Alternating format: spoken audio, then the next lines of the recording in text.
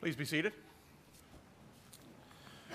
Let me invite you once again to open your Bibles to Revelation chapter 2 as we continue in our study of these 7 letters that were dictated by Jesus and penned by the Apostle John and given to 7 different churches that were in Asia Minor, which is present-day Turkey, each dealing with receiving a specific message, most receiving encouragements, most also receiving corrections about their life and their spiritual vitality. We have titled this series, Finding Ourselves in the 7 Churches, the letters to the 7 churches, because while these were written to specific church bodies and would rightly be applied for us to look at our own church and to shape our corporate life, churches are made up of individual believers that are brought together. And so the issues that were affecting each of those churches are very common issues that would be affecting us as well. Perhaps not everything for every church that was specified is an issue for you, in which case you would receive the encouragements that others receive. But there are specific things that we may find that we are either wrestling with, struggling with, unaware of, that we can receive encouragement and guidance from our Lord as we receive these letters as a gift as they were intended. We come this week to the church in Thyatira, which finishes the 2nd chapter of Revelation. And as we come to God's Word, let's go to Him in prayer that He may speak to us by His Word. Father, we do come and we have committed this time to study the Scripture, study what You have given for us. But it's not our study and commitment that makes this worship. It is hearing Your voice. For You have told us that You have spoken this, that by Your Spirit we may hear and even know the voice of our Lord. And I pray, Lord, that we would hear You speaking through these words on this page and even through the message that I may bring, because we are in need of hearing and hearing from You. Lord, we come and we pray this with great confidence because You have told us that Your Word always produces its effect. And we pray that the effect upon us would be to guide us in the right way, to renew us in our hearts and our affection for You, and to draw us to Jesus, whom this Word not only is dictated by, but whose heart it reflects. Father, open our eyes that we may see You, and that as we hunger and pant and benefit from Your Word, that You are honored.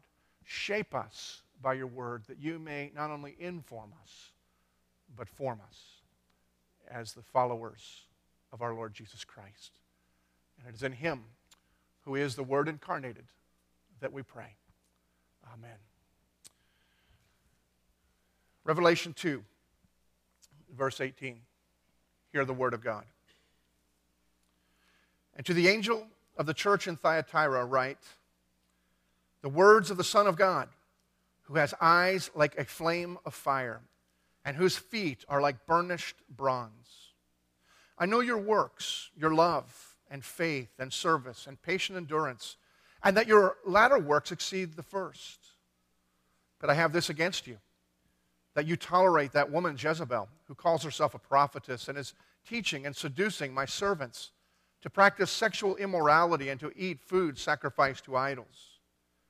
I gave her time to repent, but she refuses to repent of her sexual immorality.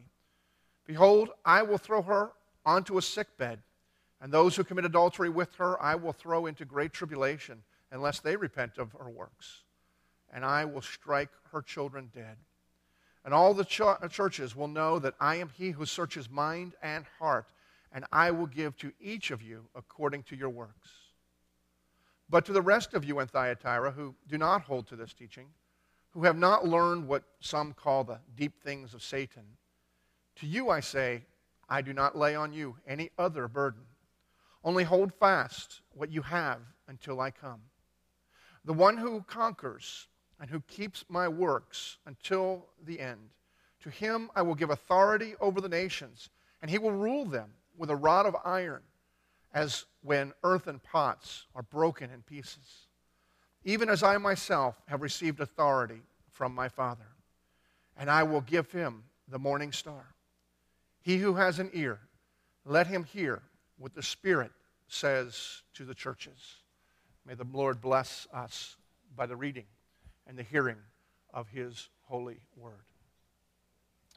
I imagine that probably everyone here has had the joy of experiencing standing on the seashore, feet in the ocean, and feeling the gentle pressure of the waves pulling you one side or another while the sand is shifting and escaping from beneath your feet.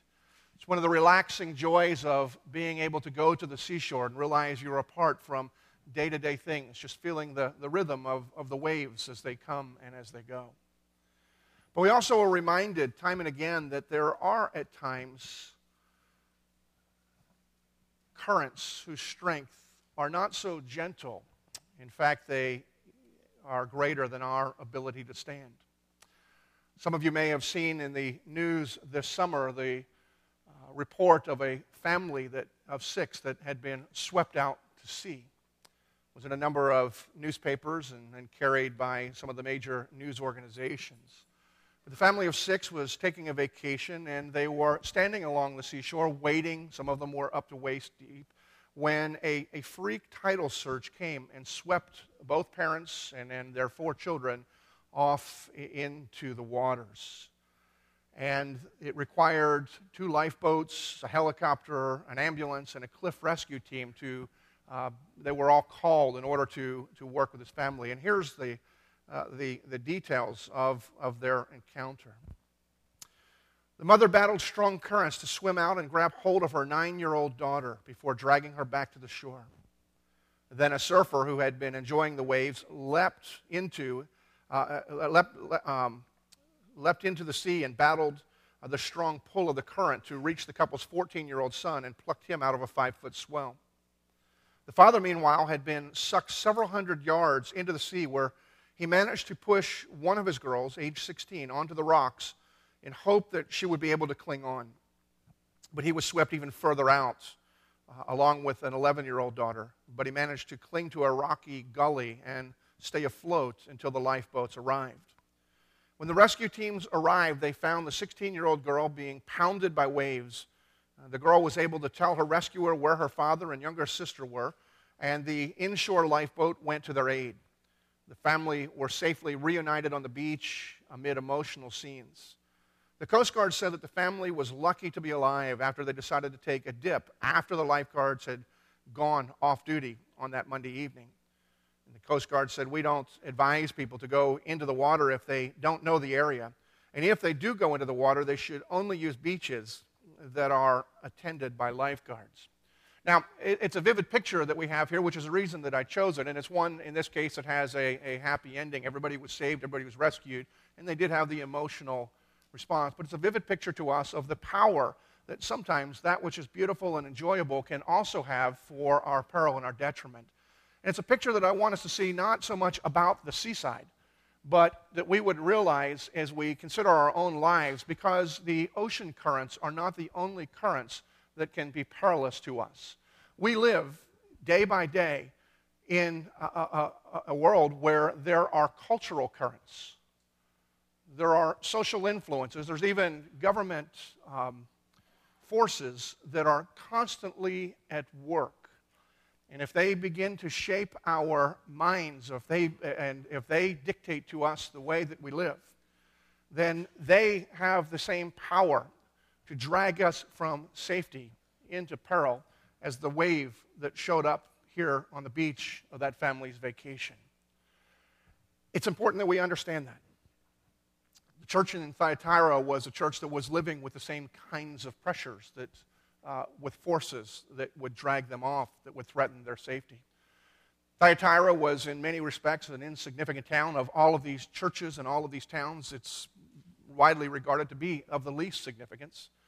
It was not filled with powerful people. It was not prestigious people. One of its primary functions was to be a buttress to keep people from just kind of going into Pergamum, where all the rich and wealthy and beautiful lived. It was a blue-collar town, and in many respects we would look at it as essentially being a union town, because the town was filled with all sorts of tradesmen and all sorts of guilds. Each trade had its own guild, and each guild had its own patron god, its own patron deity. And it created a problem for the Christians who lived there. Because not being part of a guild was really not an option. If you're in a union town and you want to work, you are either part of a union or you don't work. That was the situation in Thyatira. And to make the dilemma even worse is that because each of the guilds had their own particular deity, a declared son of Zeus that was reflective of their particular skill, their particular labor, membership in one of the guilds implied worship of that god.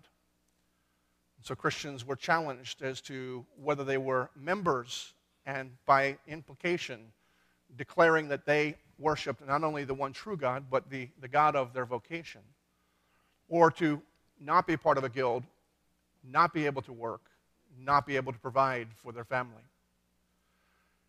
In each of the guilds, not only did they have that scenario, but they were not apathetic in their relationship with their God. They held regular festivities and feasts, celebrating their God, honoring their God.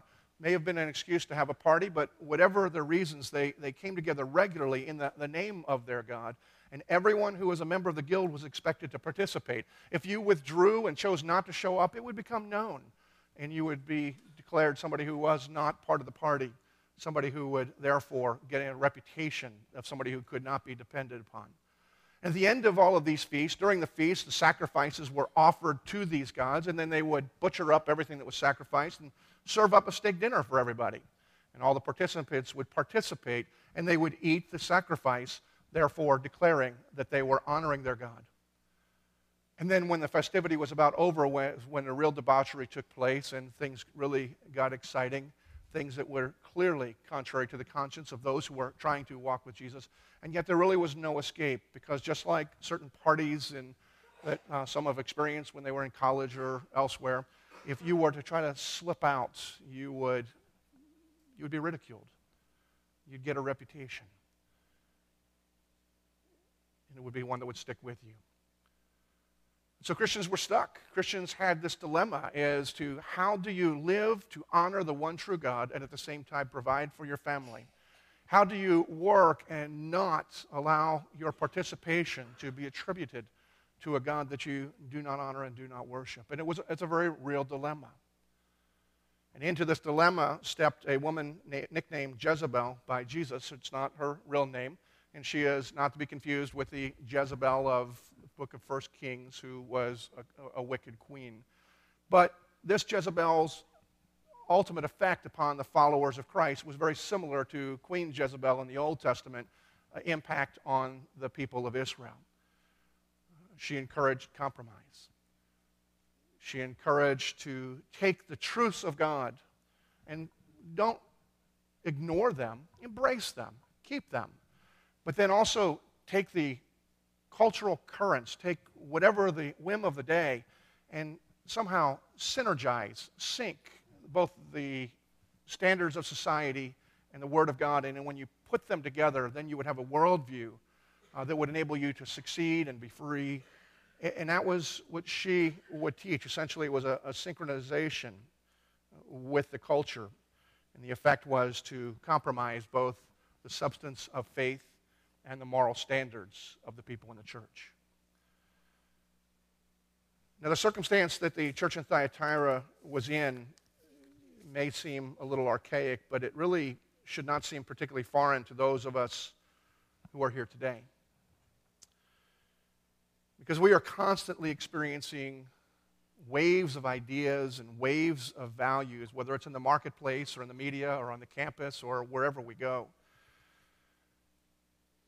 that are capable of causing riptides in our worldview, in our lives, that can drag us from solid ground into peril. Sometimes these ideas may not be the force of a rogue wave that would come and yank us off, but they are persistent. And even though they are essentially mild as they come repeatedly, they can work erosion, if not into the substance of our faith. They can erode the joy that we have as followers of Christ. and to withdraw from those kinds of pressures. While it seems logical and may be proclaimed from a lot of pulpits, is not very reasonable. It's not very practical. Because you really can't escape them. They're all around us. And when we try to escape them, ignore them, we run the risk of ridicule, of gaining a reputation that would rob us of social status, and at times it may even threaten some careers. Our situation is very much like the people in Thyatira. But it's the people that are in that circumstance that Jesus speaks in this letter. And he's very clear as he's speaking. And he gives us a very hard word. And he challenges his people there as he's challenging us today that even in those circumstances, his demand is perfect holiness in both doctrine and life. No compromise anywhere. Nowhere at all. And this is very hard. This is in many ways a very hard letter. And yet as we explore it, we're going to see that it is also a very encouraging and a very helpful letter. Because it's encouraging when we see the nature of our God revealed, even when he's being very harsh in some ways. And it is helpful because he guides us and gives us principles and practices and promises that will be a lifeline to those of us who find ourselves being dragged out away from the shore. Now, as I look at this, the first thing that we need to recognize, and it's really the foundation of everything in this letter, is that we need to realize that by identifying himself, Jesus shows that he is familiar. He's aware of our situation. He's aware of everything. He identifies himself with some of the descriptions in this text, and they are all important. They are all significant, both in the way that we see Jesus and also to understand how Jesus is functioning. The first that we run across is Jesus identifies himself as the Son of God. It's interesting because this is the only place in all of Scripture that Jesus refers to himself as the Son of God. He is referred to as the Son of God. Others have come to him and say that you said that you're the Son of God, or do you believe yourself the Son of God? And he says, you say that I am. But Jesus never refers to himself as the Son of God anywhere in all of the Scripture except for here. Now, what is the reason behind that? One may be because all of the deities of the guilds were considered sons of Zeus, and so Jesus may be confronting that whole mindset that they were honoring gods who were no gods and saying, you know, they may be the Son of God, I'm the Son of the one true God. But whether that was in mind or not, one thing is very evident about what Jesus is clearly doing here is he is revealing his own divine nature. And with his divine nature, he's revealing his own authority.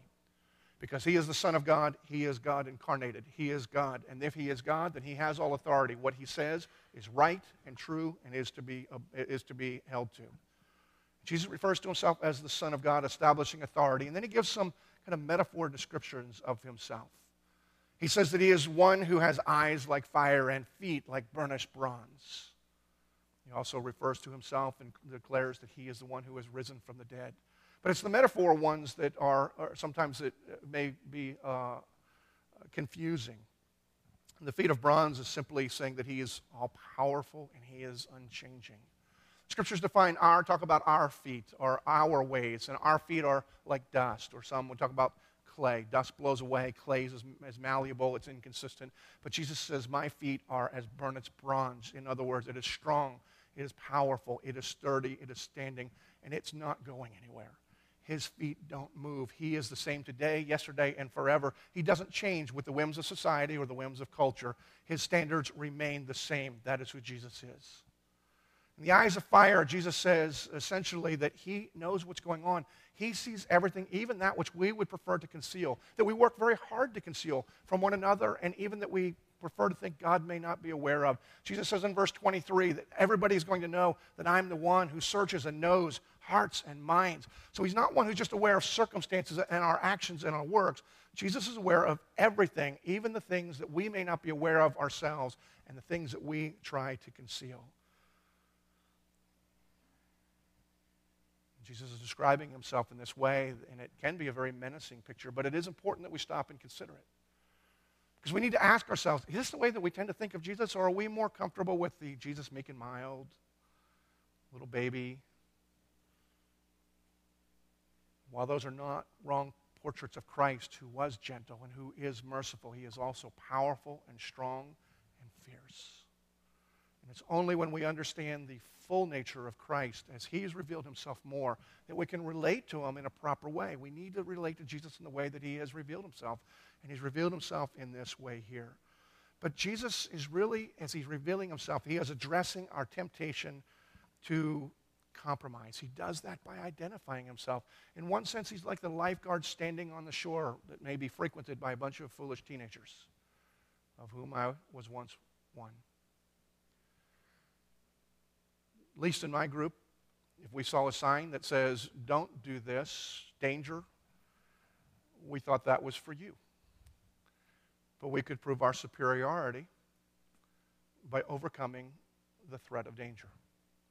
Now, I understand now the only thing that it showed was our superiority of stupidity, but but we're all prone. When we see boundaries, how far can we press those boundaries? But when there is one who is an authority, we think twice. And Jesus, by identifying himself as marking himself as the one who is on guard, the one who is there, and the one who has authority that would make you think twice about violating the standards, and yet he's there for a very good reason.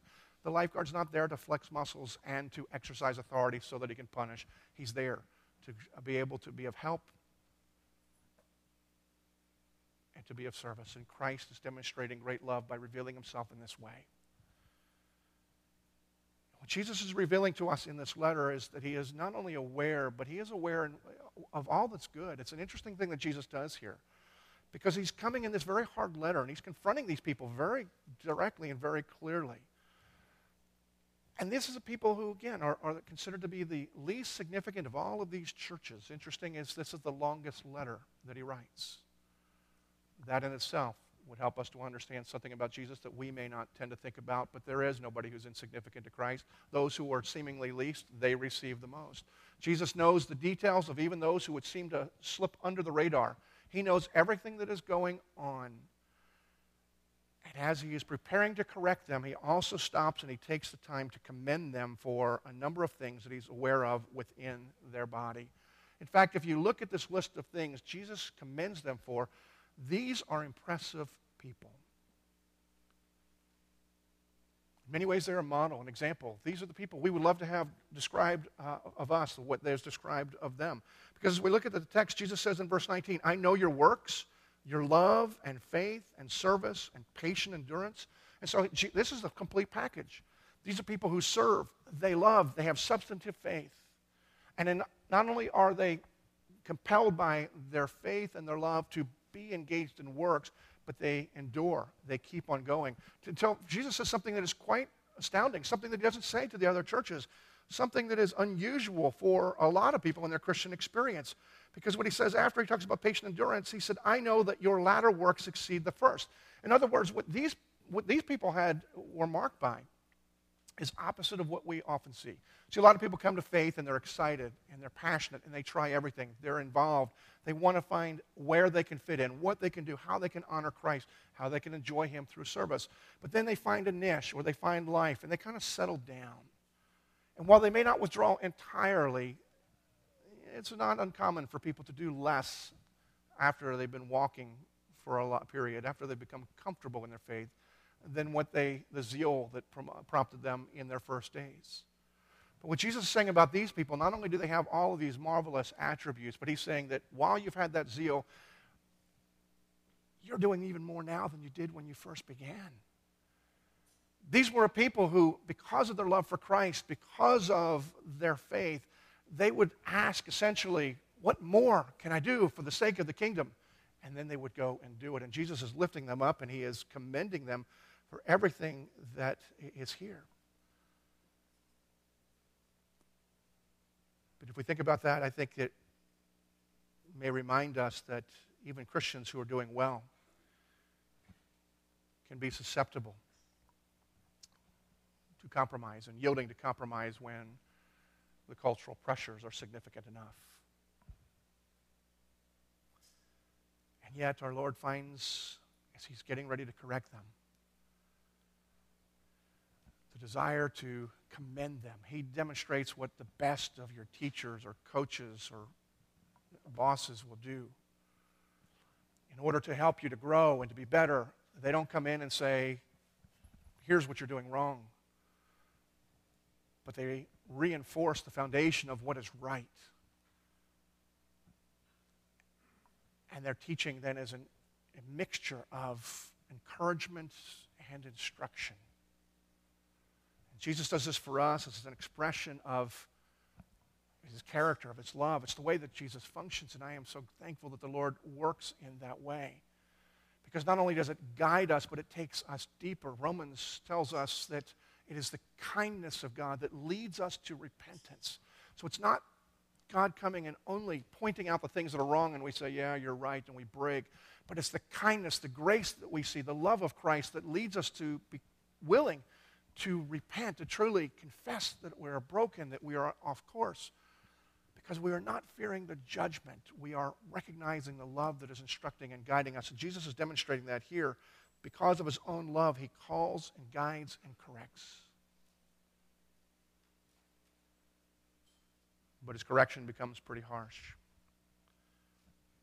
After he commends them, Jesus talks about this woman Jezebel, who again is not the woman of the Old Testament, but it's just a woman who has claimed an authority within the church and has some followers, and she's leading them astray, leading them in a way that compromises both their beliefs and their moral standards.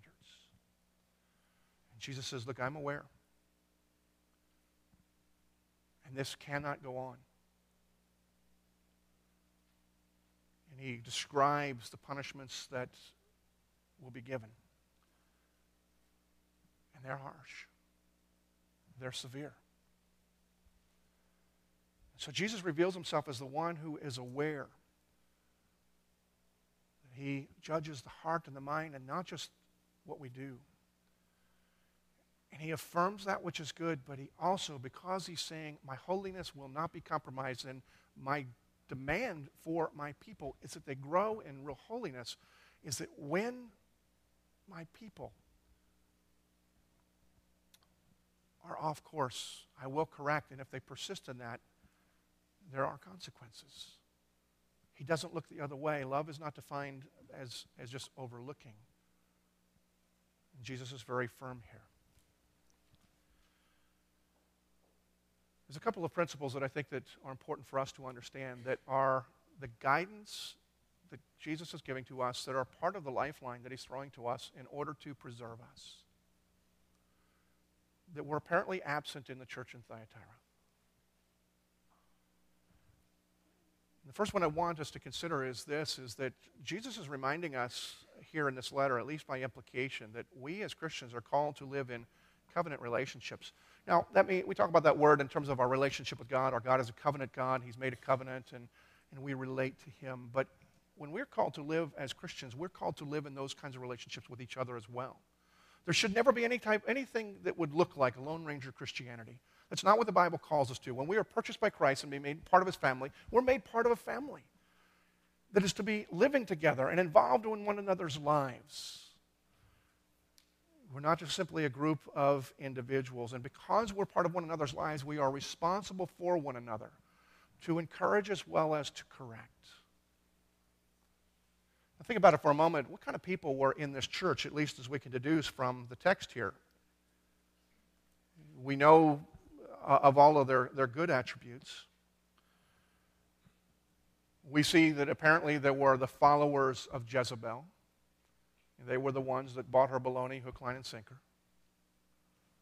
embraced it, followed it, and allowed their life to be shaped by what she was teaching and what she was practicing. We have others who apparently did not buy it. They coexisted, but they weren't part of it. They didn't accept it. They didn't believe it was right. And so they were there not being influenced by what she was teaching and her practices. They coexisted with her. They were essentially saying, I don't want you to teach. I'm not coming to the Sunday school class you're teaching. If it doesn't affect me, then I'm going to mind my own business. As long as our pulpit teaches the truth. You know, every church has its own problems, so that's just one that I'm not comfortable with, and so they coexisted. What we don't find apparently in this church at all is anybody who opposed her teaching. or her practices. You have either followers or people who just kind of went along. There was no confrontation. And Jesus points out that all, therefore, are responsible. He's confronting the entire church because you tolerate. Those are the people who are not embracing, but he's also confronting the people who have not opposed her and confronted her. And the reason he's saying that is because there is no real love that's shown in this body, at least not toward one another, not toward those who are in error and who are astray. These are people who saw the danger. They didn't buy it, so they realized that it was wrong. And yet, rather than stepping in and confronting, rather than trying to put a stop to it, they allowed the people to continue to practice it, much like somebody would allow a child to be playing along the edge of a highway. It's not my child, it's not my responsibility, but that's what Jesus is confronting.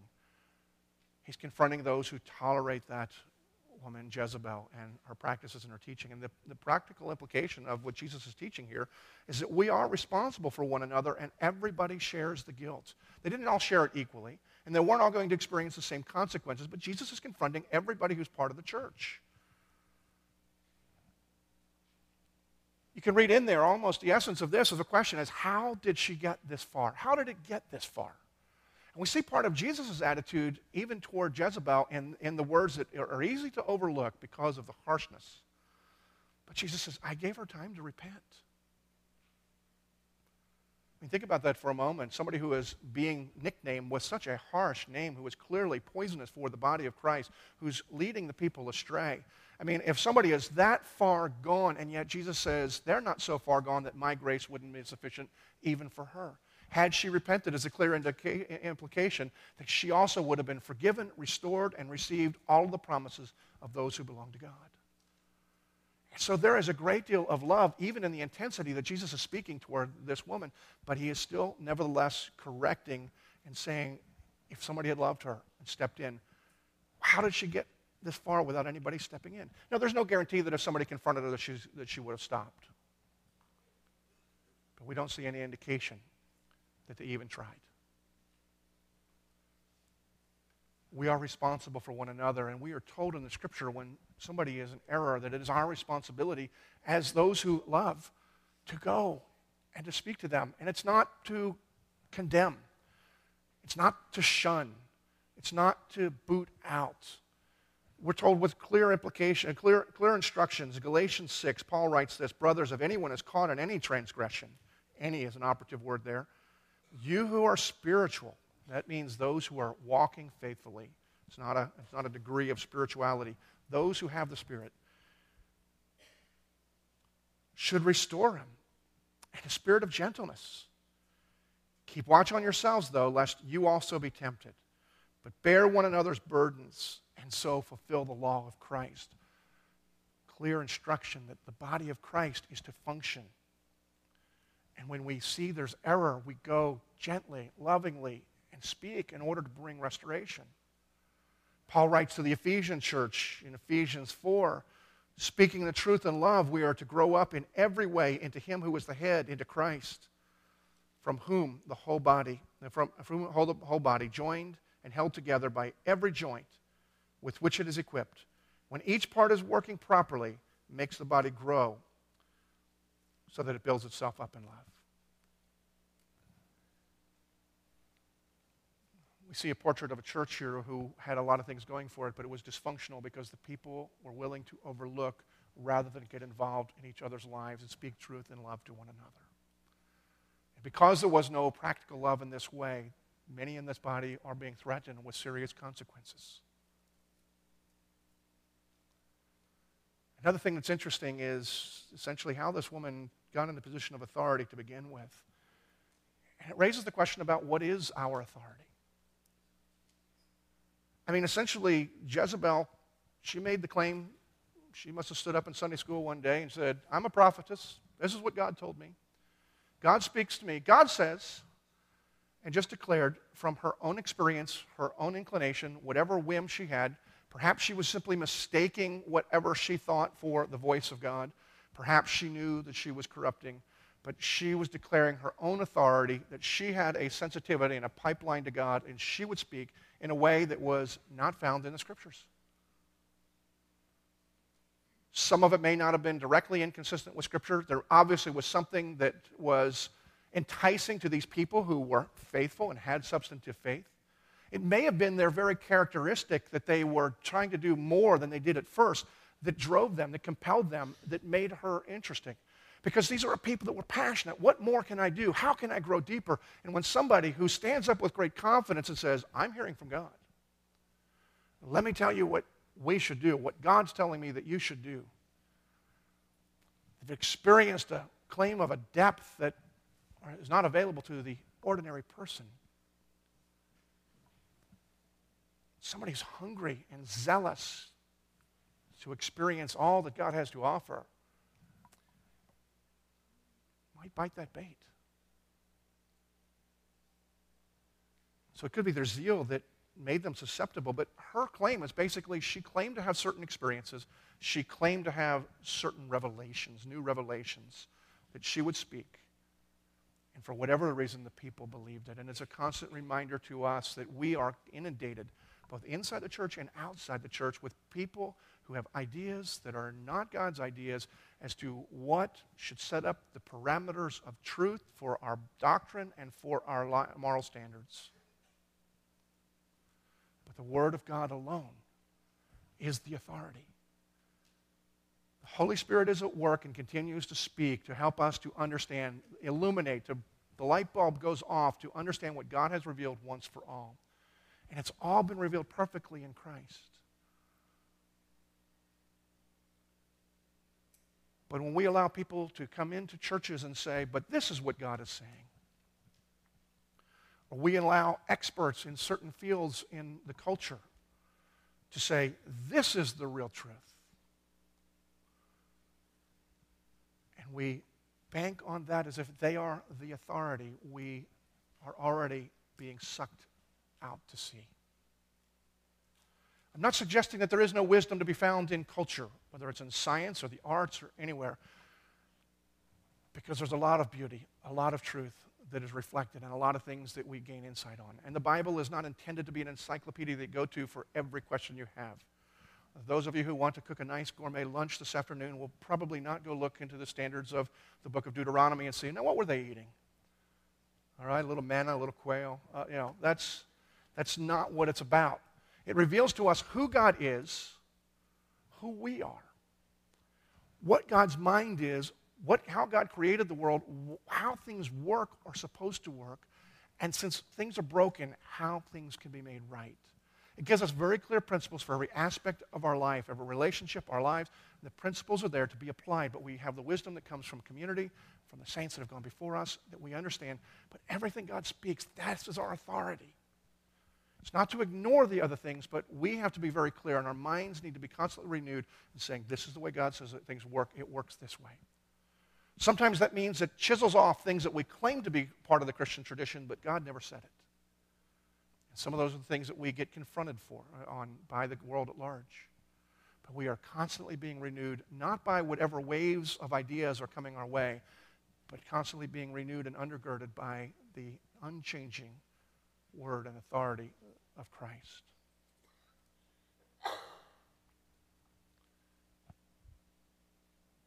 So we have essentially a lifeline. And Jesus does give the instruction. He's saying, hold on to what you've got. And what do they have? Well, they had a substantive faith. They had the word that God had already given them. Christ, who was the living embodiment of that word, they already had him. Saying, hang on to these things. And then there are tremendous promises. Because we see in verse 26, to the one who conquers and who keeps my works until the end, to him I will give authority over the nations, and he will rule them with a rod of iron when the earthen pots have broken in pieces. Even I myself have received authority from the Father. And Jesus is declaring in this passage, he will return. There's a promise that we hold on to as well. And along with those who hold on to what they already have, there's a promise that when Jesus comes back and reigns, that we will reign with him. But another promise that is related to that that is both awesome and intimate and hopeful.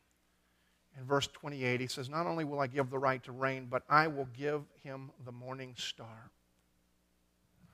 The morning star is not a promise that you'll have a star named after you. It is not hundreds of millions of tons of cosmic matter. We are told later in the book of Revelation that Christ is the morning star. Jesus is saying, I give not something, I give myself to you. That which is of most value, most intimate, I will give myself to you. I will belong to you, you will belong to me. And the morning star is a title that is also an important metaphor, because the morning star is the symbol of a new day. It is a reminder to us that no matter how dark the night seems to be, wherever you are, the appearance of the morning star tells you a new day is dawning. The day of the promise of the reign of Christ is a day where the tides are no danger.